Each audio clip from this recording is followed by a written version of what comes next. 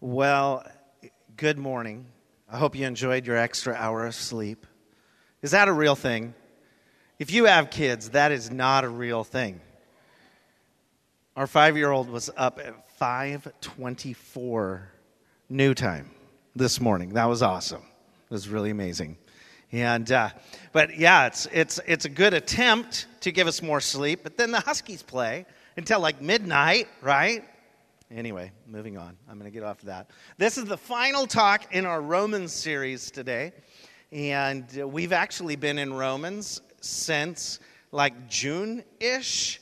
And we're pumped to be landing this. We did a few different series during the course of Romans. And if this is your first time with us or you're fresh the last few weeks, as you realize, every talk stands alone, but we usually do series. Although today is just a standalone because we're going to wrap up Romans 15:16 and glean what that can help us discover and, have a good time doing it. I'm pretty pumped for those of you who've been around, seeing me hobble around or like wheel around. Had an ankle surgery 4 weeks ago, but I'm like walking in a brace now, so I feel a little bit of victory. So I might go back and forth on the stage a little more just in celebration today. Praise the Lord. Today's big idea for the talk is simple, and it might sound familiar. The gospel is for everyone. The gospel is for everyone. From the beginning of the series, ultimately, like all of the series, it's been plain that we're all broken in some way, shape, or form. We're all broken, and we have sin, and that's just a reality. Or either we have sin or we're about to. And so we need the grace of God in our life, the mercy of God in our life. And so in some way, we're all broken, and it's that brokenness that allows the mercy of God just to flood into our life. And that path of mercy ultimately is through our brokenness that reveals God's love to us. And so even in our weakest moment, it's a beautiful thing for God because he comes after us in our weakness and makes himself known. The gospel, this word, means good news. And so obviously, this is good news for everyone that we read about in this book of Romans written by Paul, who ultimately grasps good news. He was a murderer of followers of the way. In the time they were called that, followers of Jesus. Those who believed that Jesus died, gave his life on the cross for their sins, rose again 3 days later, he was trying to take them out to keep that from spreading. So he gets the fact that this is ultimately good news because Jesus came and transformed his life. So we have this door today that we get to open up and look at that shows us as followers of Jesus, when we walk into a room, ultimately, we should bring good news with us. We should bring a more positive light to a room.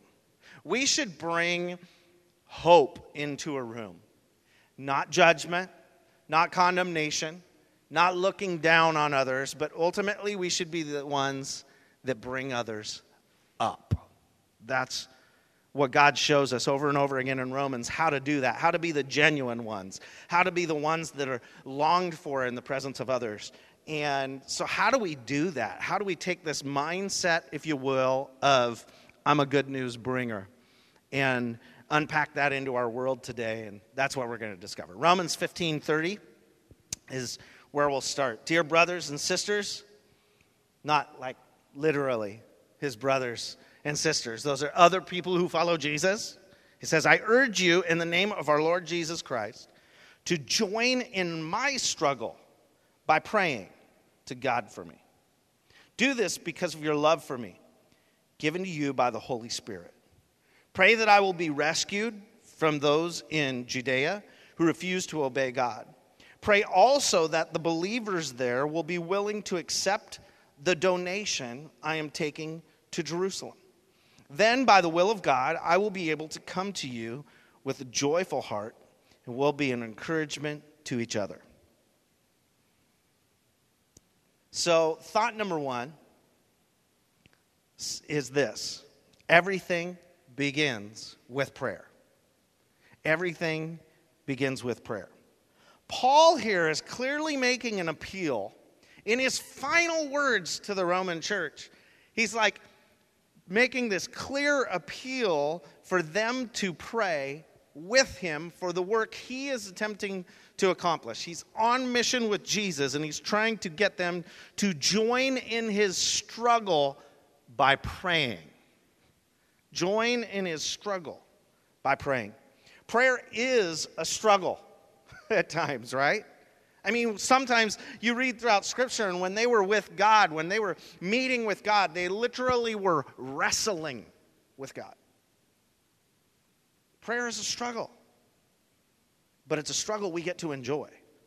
Prayer joins you to the struggle of whomever you're praying for. Be it somebody who's making an impact with the gospel or somebody who's struggling in life. When you pray for someone, you join in their struggle. That's powerful. It's powerful for everyone we know not to do life alone. So Paul's speaking to this in his approach. Join me in my struggle. If we're going to let anyone know about the good news of Jesus, we'll have to pray for everyone who needs the good news. And for everyone who's sharing the good news. It all begins with prayer.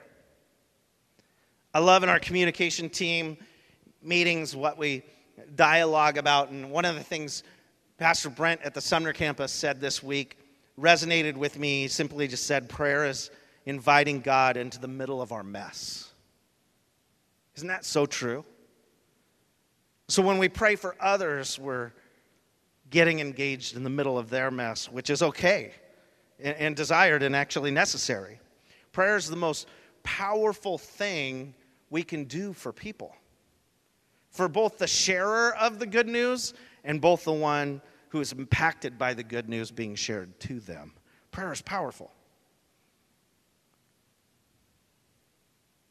I just look at this and go, man, prayer is such a practical application of our faith. Yet for some reason we're slow to do it, right? We're like, well, I'm not a pastor, so maybe my prayers don't mean as much. Or, I didn't go to seminary, so maybe I don't know how to pray exactly. Prayer is simply a conversation with God. Just have a dialogue, right? It's so practical. Why? Because it opens our eyes to what the Holy Spirit would have us see. It fine-tunes our receptivity to the struggles of others. Gives us a heart of compassion. And maybe you're ready for a first step and you're just going, yeah, I want to do something with my faith. What can I do? And you're wondering how to get the ball rolling. I just wanted to give some practical suggestions here in Thought One about everything beginning with prayer. And for many of you, I believe we underestimate its power. We underestimate what we have the power to do, even when we have that Connect card in our hand and we turn it over and see a little area that says prayer or praise requests or whatever on there. And you think, man, I'm just writing down a prayer request. But it's so much bigger than that. It really, really, really is. That's like an act of faith. That's like asking God to begin to just make a difference in that prayer request. And sure, as pastors and as staff, we pray for that during the week. But there's nothing more powerful about our prayer than there is about your group praying for you, or you praying with somebody that's a neighbor or whomever, or your prayers. But there's something powerful about the act of saying, I know prayer makes a difference, I'm going to write my prayer request down. It's like God just loves that.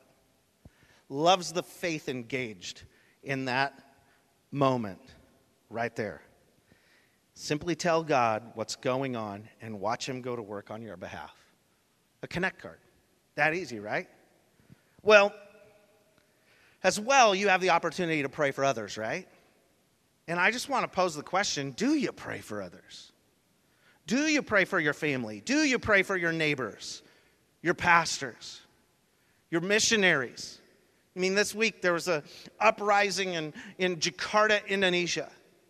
And one of the missionaries we support was in Jakarta and asked for prayer. And I couldn't share his name online because that would have been dumb and bad and dangerous for him.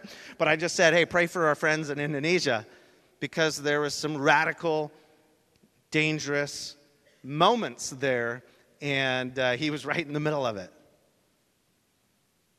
I mean, we have a difference to make a ripple effect to the other side of the world.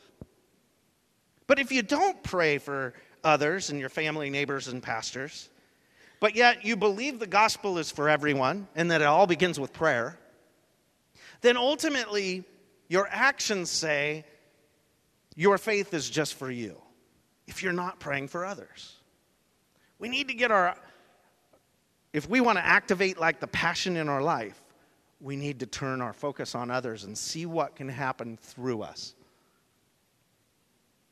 One of the things I love about Paul, as he's writing this here in Romans 15, is he's asking the church, the followers of Jesus, to pray for his understanding that the fruit he was experiencing was a collective reality and not an individual one. In other words, what he was going to accomplish on his missionary journey, if you will, on his journey sharing the gospel, what he was going to do was not possible without the prayers of the church. Everything Paul was accomplishing in the faith was due to his surrender and the faith of many, not just himself. His role to be the one to initiate ministry in the churches was kind of what God put on him. That was his call. But the church's call was to support him in prayer.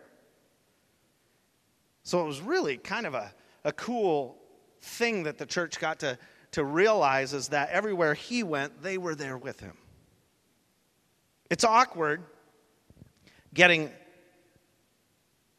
honored in the community personally when I know that the reality of me being honored personally in the community is because of what we're doing collectively as a church. I mean, it's awesome, but at the same time, it's awkward to get an award for being a community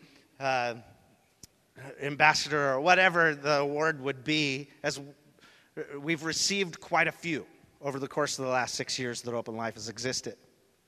And it's hard to share, honestly. It's hard to share that win. But yet, anywhere I am, as a pastor of Open Life, you are, as those that are praying for the church to have inroads in the community and make an impact. But yet, it's really awkward to share those wins personally. I look at Romans here in Romans 15 and go, Paul is wrestling with that same reality, right? He's going with this offering. First of all, I think it's hilarious that he's praying that a church would accept the money he's bringing. Have you ever known a church not to accept money, right? Man, pray, because I'm bringing like a sweet amount of cash to this church in Jerusalem, and I'm just praying they want it. Anyway, just never known a church to I guess I shouldn't joke about that because I'm a pastor. So, in fact, I think in our notes we said don't joke about that. I just did it. There it is. It's out. That was awesome. But anyway, because I was thinking it the whole time, I'm like, pray that they'll accept the offering? Really? Like that's an important prayer, I guess. And so I'm just looking here and going, so he's wrestling with the tension of them realizing, Paul, you're the only one out there.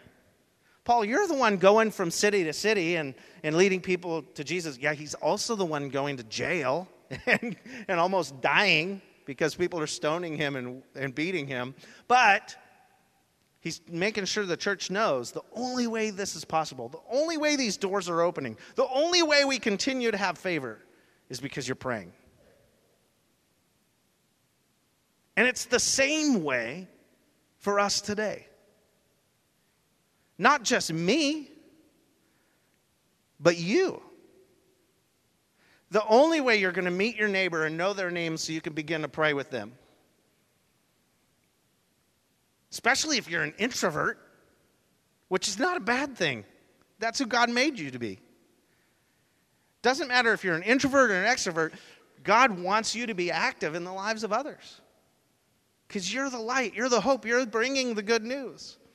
So we sit here and we pray for one another so that we can take advantage of the opportunities God puts before us. Where you go, we are. Where I go, you are. That's the reality of what Paul is communicating here. He is just the vessel. You're the hero of the story. It's interesting to put that into perspective. When you pray for us as a staff and when we're struggling on the work of ministry, we need discernment for things. I'll give you this week. Just give you a glimpse of this week because it's kind of fun to look at. Paul's struggle again was to get people to accept an offering. That was his challenge. But this week, if you were praying for your pastors, in our meetings alone, these are some of the things that we were working through. We were working through the right way to invest into marriages. We had a 2-hour conversation about it. Wrestling with, how can we help great marriages invest in other marriages that want to be great? How can we help great marriages be greater? How can we help those that are going to maybe not make it through the holidays unless God does a miracle, get their miracle? So we were praying. Is it we put resources in people's hands? What do we do now? What do we do a year from now? What do we do 5 years from now? Do we build a conference strategy? Do we have marriage mentoring programs? Do we have groups and all of the above? Who does this? Who can we empower? That was one conversation. We need your prayer for that one still, just so you know. The other one, how can we help our Bonnie Lake Police Department hand off the Giving Tree program in Bonnie Lake? Funny, it's not Open Life's program, right? No, but we don't want to be the best church in our community. We want to be the best church for our community. And so when the Bonnie Lake Police Department's director of the Bonnie Lake Giving Tree for 1,000 kids retires and then has a heart attack, so they can't lead this initiative. And there's thousands of gifts from Toys for Tots and all these other organizations, and they're going, what do we do? What do we do? And they call Open Life.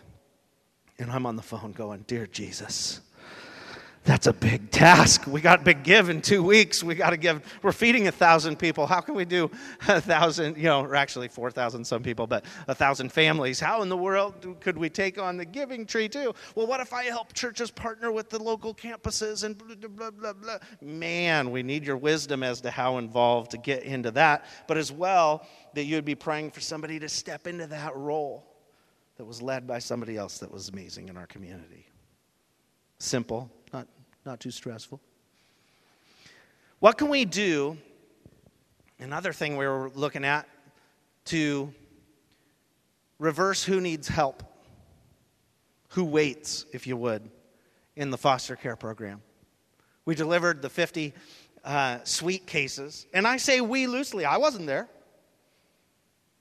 Heidi Miltmore and Beth Spencer went and delivered 50 cases that 30 plus of you assembled and delivered them down to Olive Crest, South Sound, and Tacoma, so that kids coming into foster care would not go with a trash bag, but they'd go with a sweet duffel bag with a stuffed animal and some stuff inside. How could we do more than just supply them, though? How could we help people in preventative care, fostering, adopting? How could we inspire people to not just say, yes, it's a need, bless them, let's give towards it, but step up and open their homes and us change who waits. Instead of kids waiting for homes, there'd be homes waiting for kids.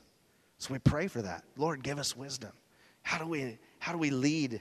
How do we inspire other churches to engage this in Pierce County? Another thing, how can we help hundreds of homeless in our community? Or the multitudes on the edge of homelessness? How can we help them with practical resources that they so desperately need? There's a need. There's no director of homelessness in our community that's paid $175,000 a year. Not better against King County or anything. And moving on. $175,000? That's the problem. Okay, moving on. In 2017, how can we help you love your neighbor? That's One of the things we're looking at is all of our sermons for 2017 and how in that, not only in our sermons, but in what we resource in the book we give away to first-time guests, what can our emphasis be for 2017, and how can we empower you to love your literal neighbors and practically walk out your faith? Not only that, but celebrate the stories and get those stories and just help you love well. So we wrestle through that. And then there was that moment when we wrestled through what Sunday would be the right Sunday to promote, like, kids wear your Christmas pajamas, and whether you could actually even voice your opinion if you didn't have kids. It was a powerful moment in one of our staff meetings this week. It was kind of funny. It was hilarious to me and awkward for those without kids that were voicing their opinion. But it was amazing. What was the right Sunday to do ugly sweater? Those seem like not important decisions, and in fact, they probably are absolutely not important. But we appreciate your prayer for such important, discerning moments in the life of your staff for the church, it's so crazy. This is one, like, a couple days this week that we're wrestling over these things, and everything begins and ends with prayer. So those things do take a decision.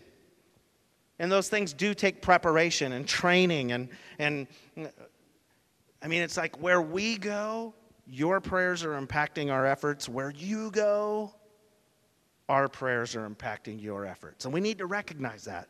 This is all beginning and ending in prayer. And Paul recognized that.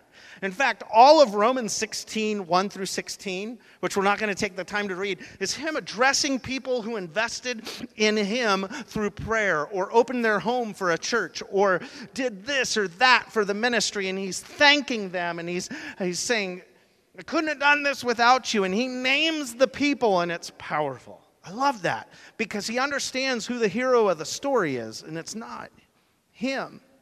It's God sending Jesus and the Holy Spirit to empower people, all of us, to reach people with this crazy good love that Jesus gave us. It continues in Romans 16, 17.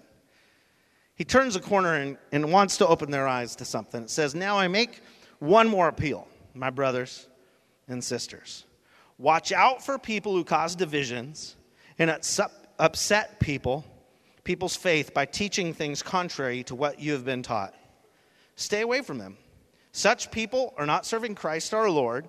They're serving their own personal interests. By smooth talk and glowing words, they deceive innocent people. But everyone knows that you are obedient to the Lord. This makes me very happy, and I want you to be wise in doing right and to stay innocent of any wrong. The God of peace will soon crush Satan under his feet, or your feet, it says. May the grace of our Lord Jesus be with you. Thought number 2, by faith in Jesus alone. By faith in Jesus alone. Don't be deceived by the teaching that is contrary to Jesus, Paul's saying. You heard me preach. Jesus came, went to the cross, rose from the dead 3 days later, rose to heaven, gave us this eternal promise. If we put our faith in him, we'll have eternal life. Faith alone, justified by faith alone, nothing else necessary. Don't let them put these rules on you. Don't let them deceive you that you need Jesus and something else. And don't let yourself be deceived that you can add Jesus to whatever you want to bend Jesus to be. Paul gets this. Again, man sinned, God saved through Jesus alone. We have nothing to do with the solution. We just have an opportunity to embrace Jesus through faith. We're not to be moved by an appealing gospel that uses Jesus to endorse the interests of man.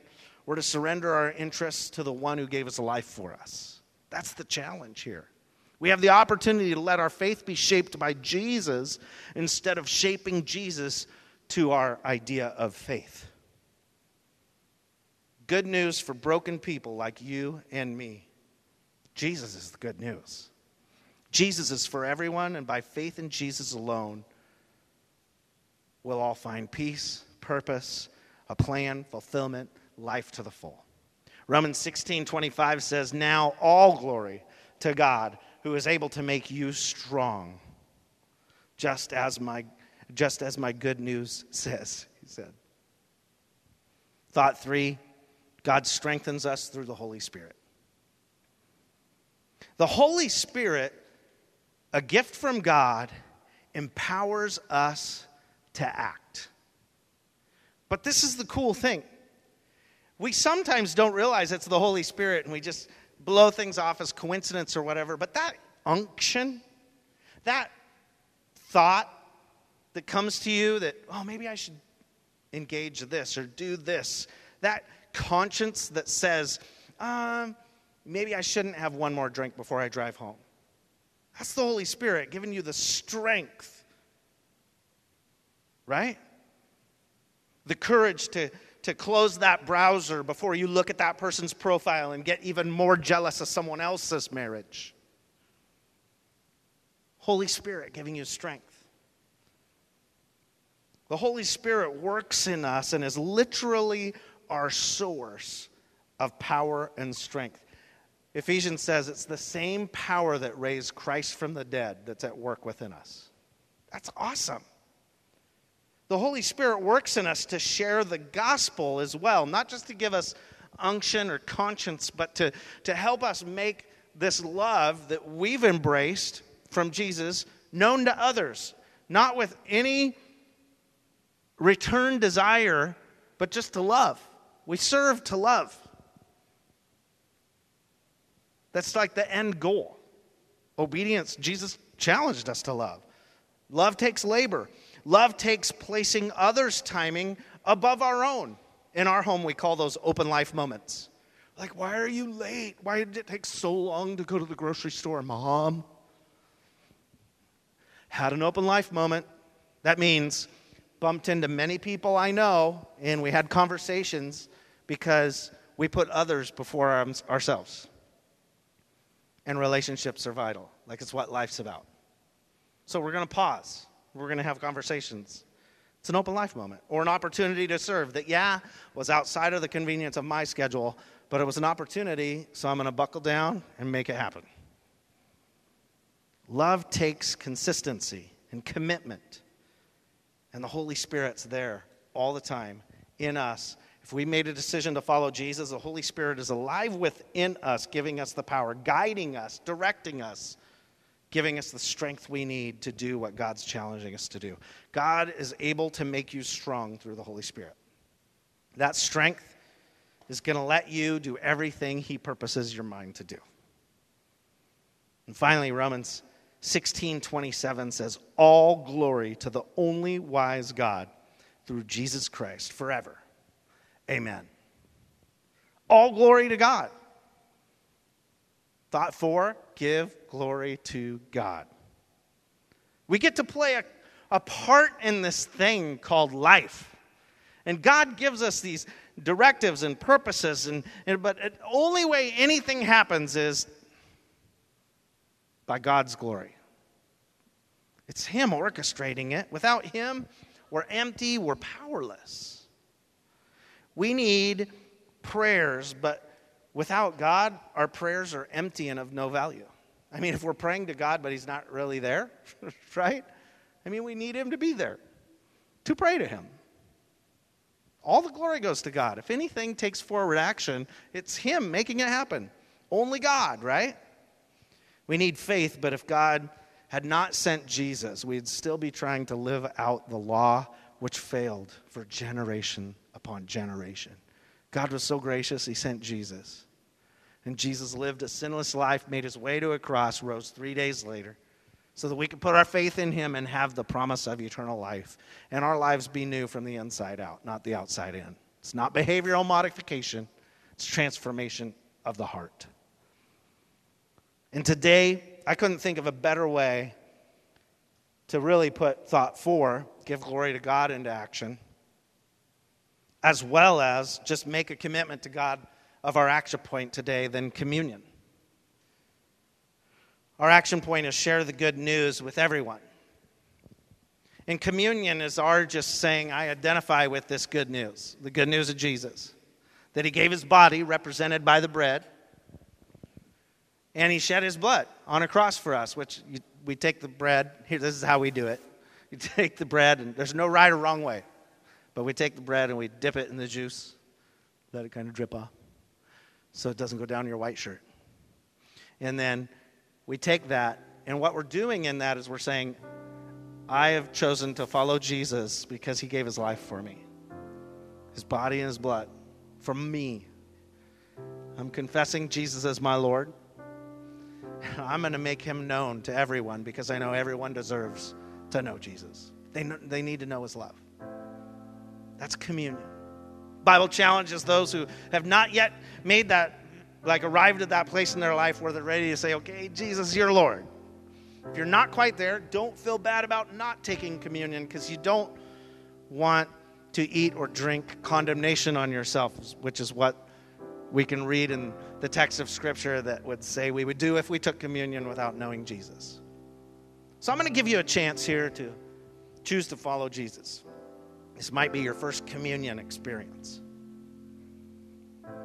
I want to pray for you. And I want to pray for us as we go out, that we're not going out from here as those who would have a prejudice towards who deserves the gospel, but we would go out with a passion for everyone to know the hope we have in Jesus.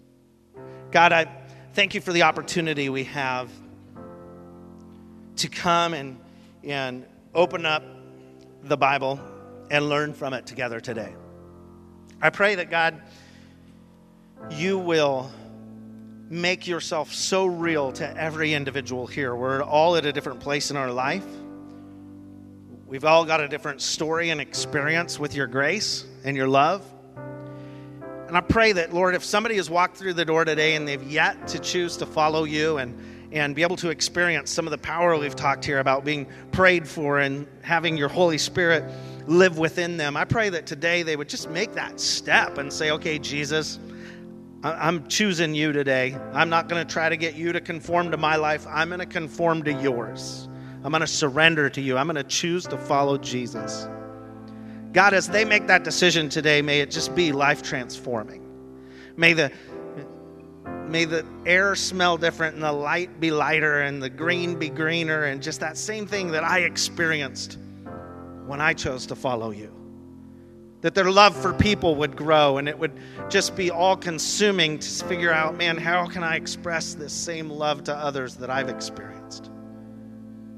And God, as they make that choice today and we all recommit to that choice, we identify that we've chosen to follow you by receiving communion today. All glory goes to you, God, that you initiated relationship with us by sending Jesus for us.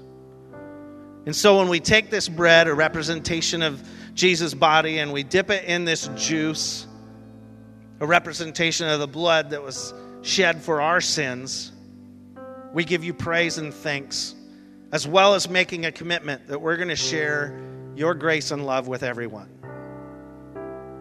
And we thank you for this good news of Jesus that we get to live out in the world today. Give us your strength of the Holy Spirit. Give us eyes that would see and ears that would hear. In your name we pray. Amen. If you'll stand, the worship team is going to sing. And as you feel during the course of this song, willing, you can make your way to either table with bread and juice and receive that, and then make your way back to your seat, and we'll close you out here in just a second.